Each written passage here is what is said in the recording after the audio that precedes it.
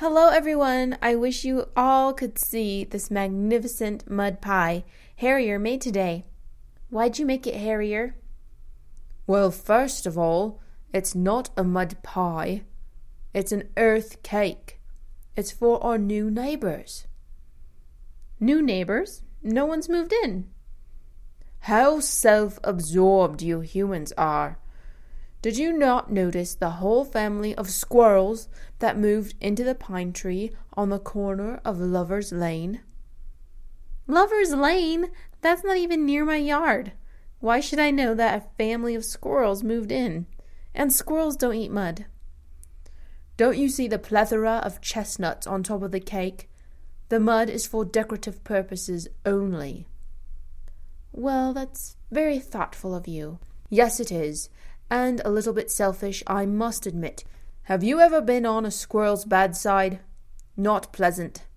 So I'm beating them at their own game and offering a truce right away. That's a good idea. Well, you want to remind our listeners of what happened last time? Yes.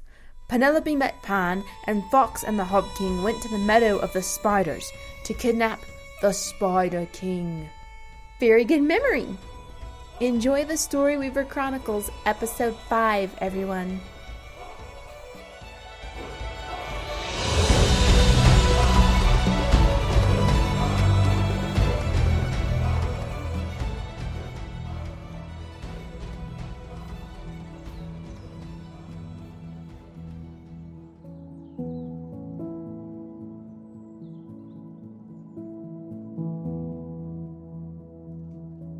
The Story Weaver Chronicles, Penelope and the Hob King. Penelope. She awoke to the sound of the whole earth singing. Pan must be near. She smiled and stretched herself out on her bed of moss and leaves. Her heart pulsed with the beat of growing vegetation. Rosy sunlight filtered through the ceiling. Have I slept till the next morning? She sat up, startled. It was early morning, to be sure. She had never slept so long. Her stomach clenched in hunger. She hoped Pan would give her a big breakfast before starting their day. He stepped into the cathedral. The flowers dazzled and shone. The tendrils on the vines grew taller, and the air danced about her. Pan lowered his hands, and the blinding forces of life settled into a subdued hue. He approached her, but his eyes looked concerned. You need to leave, he said. Distraction filled the lines around his eyes where laughter had danced yesterday. Penny's heart filled with panic. What, why? She gasped and pushed herself up and out of her bed of leaves. A fire is raging in the meadow of the spiders. I must go to help the young ones escape. There is great terror coming from the meadow. He tossed her a sack of food and a folded canvas map. Here is a map of the Isle. It will lead you to a village nearby. There's an old shepherd who lives there. He is a lover of the wilderness, and you will be safe with him and his wife until I return. Penny unfolded the map. It looked identical to the one her father took with him to the sea every evening. Do not talk to strangers, and do not take shortcuts. No matter what, you must stay on the road. He grasped her shoulder and squeezed it. She looked down at the map. Fear clawed at her throat, and when she looked up again, Pan was gone. The vibrant luster of the plants faded with him. She looked around her. Alone now, she couldn't breathe. What does Pan expect me to do? I've never been here before. I'll get lost. Now he wants me to find a shepherd?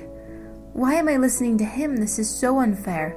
I hate that stupid fox for bringing me here. I'm not a grown-up. I can't do this. Maybe she should go back home. Tell her father she found the Isle he had spent her life looking for. If she brought him back, then he would know how to find her mother. Her mother. He would be disappointed in her if she came home without her mother. Penny sunk her head to her hands.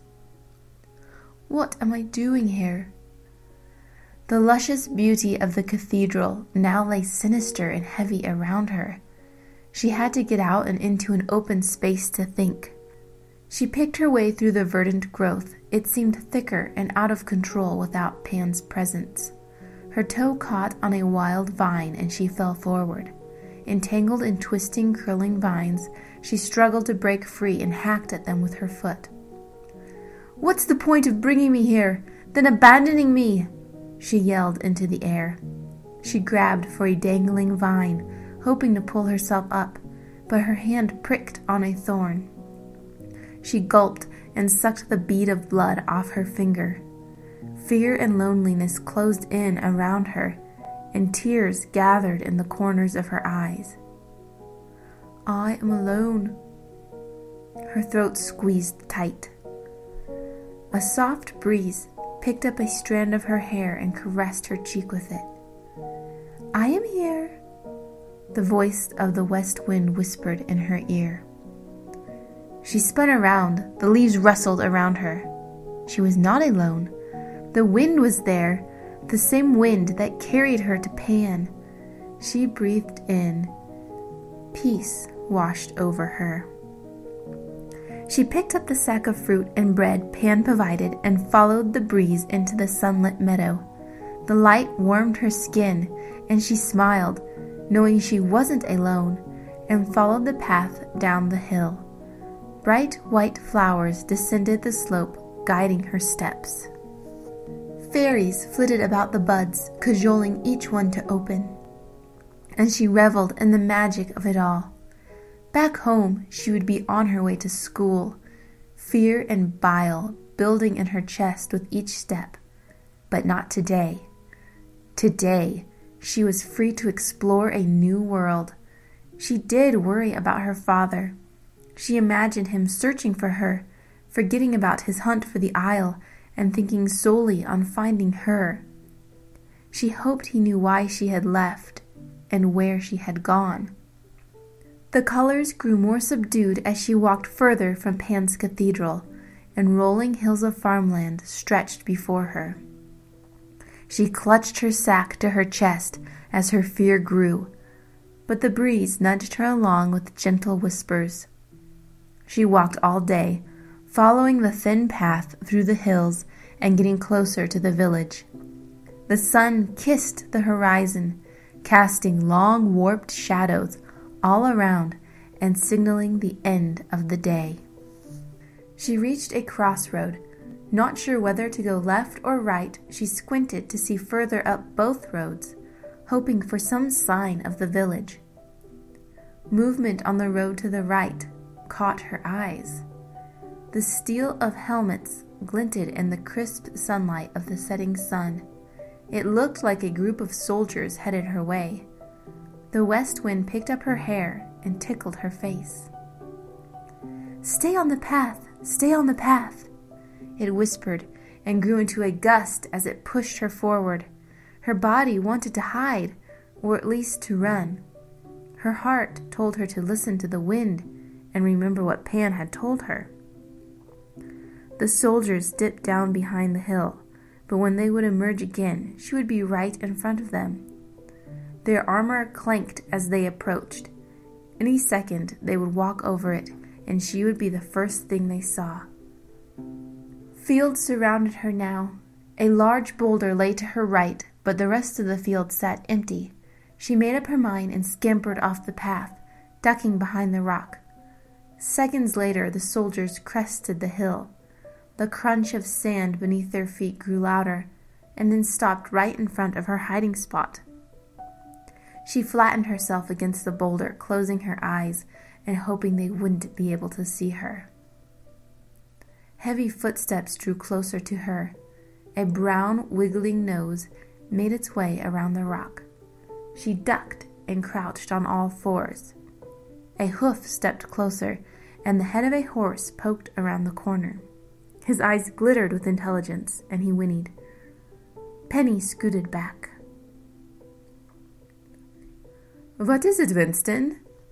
A light voice spoke from the horse's back. The horse rounded the boulder, and Penny could see the rider, a tall, beautiful woman with golden hair. A black cloak flowed behind her shoulders and snapped in the wind. On the horse, she towered over Penny, but she looked down on her with kind eyes. "Look what Vincent's found." The woman jumped from her saddle to the ground. Penny stood up and scanned the group of soldiers who now gathered around her. They wore thick leather vests over cotton shirts and pants. Long hair flowed down their backs in thick, braided waves, and Penny realized that they were all women. They held swords, axes, bows, and arrows. Penny crumpled the map in her hand. Her heart pounded. She covered her chest with her fist, hoping to muffle the sound of her fear. "Put down your weapons," the woman said, and approached Penny as if she were courting a wild animal. "You poor little thing, there's no reason for fear." She crouched down before Penny and offered her a gloved hand. "Are you lost?" Penny nodded her head. She did indeed feel lost. The woman smiled. "I am the queen of this humble kingdom. What is your family name?" Penny didn't know what to say. Pan told her not to talk to anyone, but this woman seemed nice, and a queen too. She was sure to be a helpful person to know. The woman turned to her soldiers. "She doesn't even know their names. Poor thing. Volksmarchen has fallen so far. Orphans everywhere, families split apart, abandoned babies. I can't stand it." She seemed so heartbroken, so genuine. "You can come with me, dear one." She reached for Penny's hand and pulled her towards her horse. I know my parents' names," Penny croaked. The queen turned to her, a warm smile on her face. "Oh, wonderful. I'm sure we can help you find them." My father is not here, but my mother is. She's... Penny paused. Pan said not to. "Moira. Her name is Moira. I'm looking for her." The queen's face drained of color and her smile disappeared. "Moira? Moira? Is your mother the story weaver?" Penny shook her head no. "Why did I tell her?" The queen bent over and glared into Penny's eyes. "Are you lying to me, girl?" Penny bit her lip and shook her head again. The queen snapped her fingers and spun around.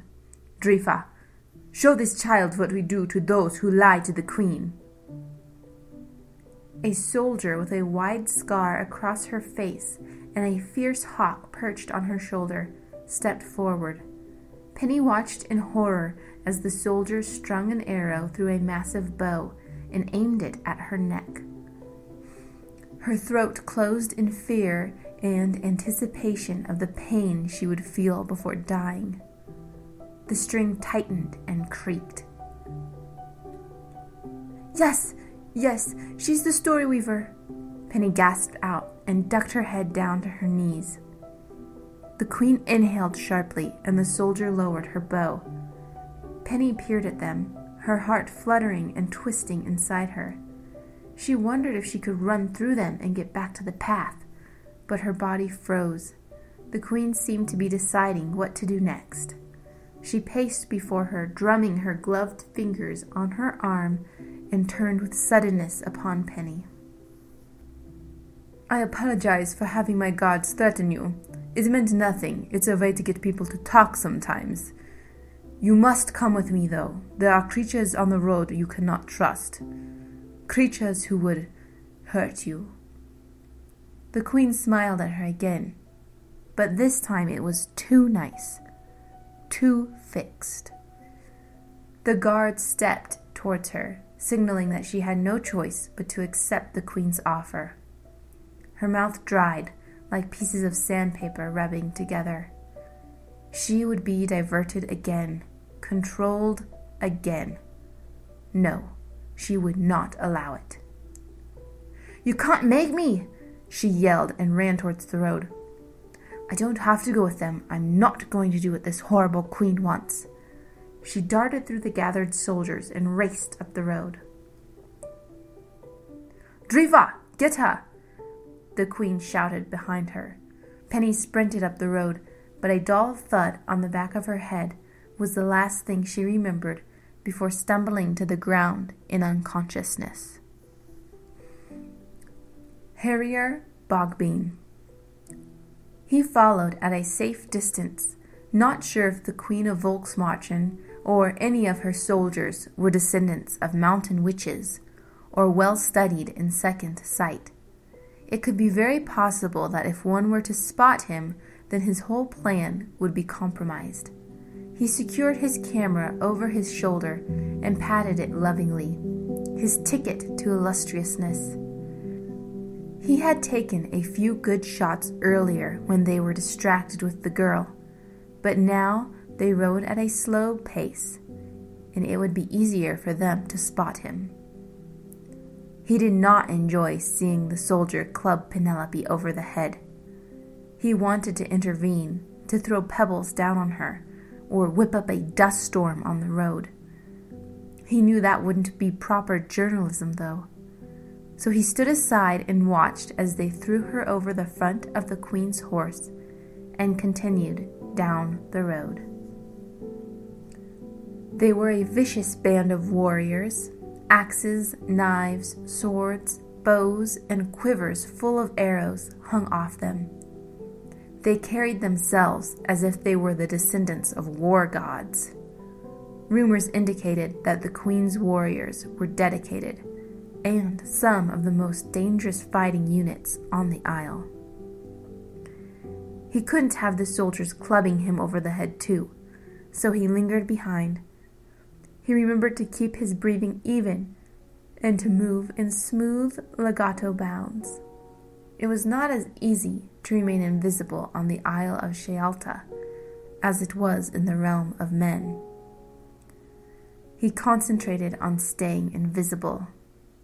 Like a dewdrop rolling down a sloped leaf, he glided down the path and pushed himself off again. He bounded like a dancer, imagining that he was a fairy, a beautiful, delicate fairy twirling and gliding behind the small dust cloud the soldiers and their horses kicked up. He extended his arms out, full and long, admiring his tapered fingers and mottled green and brown skin, when he felt the camera slip off his shoulder and watched in horror as it tumbled end over end to the ground. It clattered against the pebbles and dirt, rolling down the path. Once it left his body, it slipped into visibility. He panicked and rushed after it, grabbing it before it could roll in between the hooves of the queen's horse. He kissed it in triumph and flung himself into the branches of a tree, breathing heavily and now visible. He would have to wait a few more moments before following them again. The queen continued up the path as if nothing had happened. He slapped himself across the cheek for being so careless. His camera looked unscathed, but how would he know if it still worked? Worried, he nibbled on his knuckles and flipped the levers. He reached into his knapsack, counting the film plates he had left. Enough to last him a while, but he would soon have to make a trip to Atmos to replenish his supplies. Oh, that city was strange and dangerous for a sprite.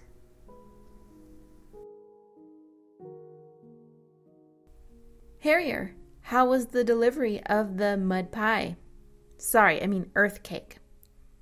I don't want to talk about it. You're covered in mud and chestnuts.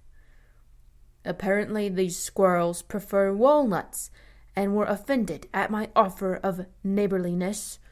They showed their disdain by flipping the cake over my head. I had that happen to me once with homemade bread. Bread? Yes, too much gluten. Oh, well, at least we have plenty of chestnuts for dinner. Ew.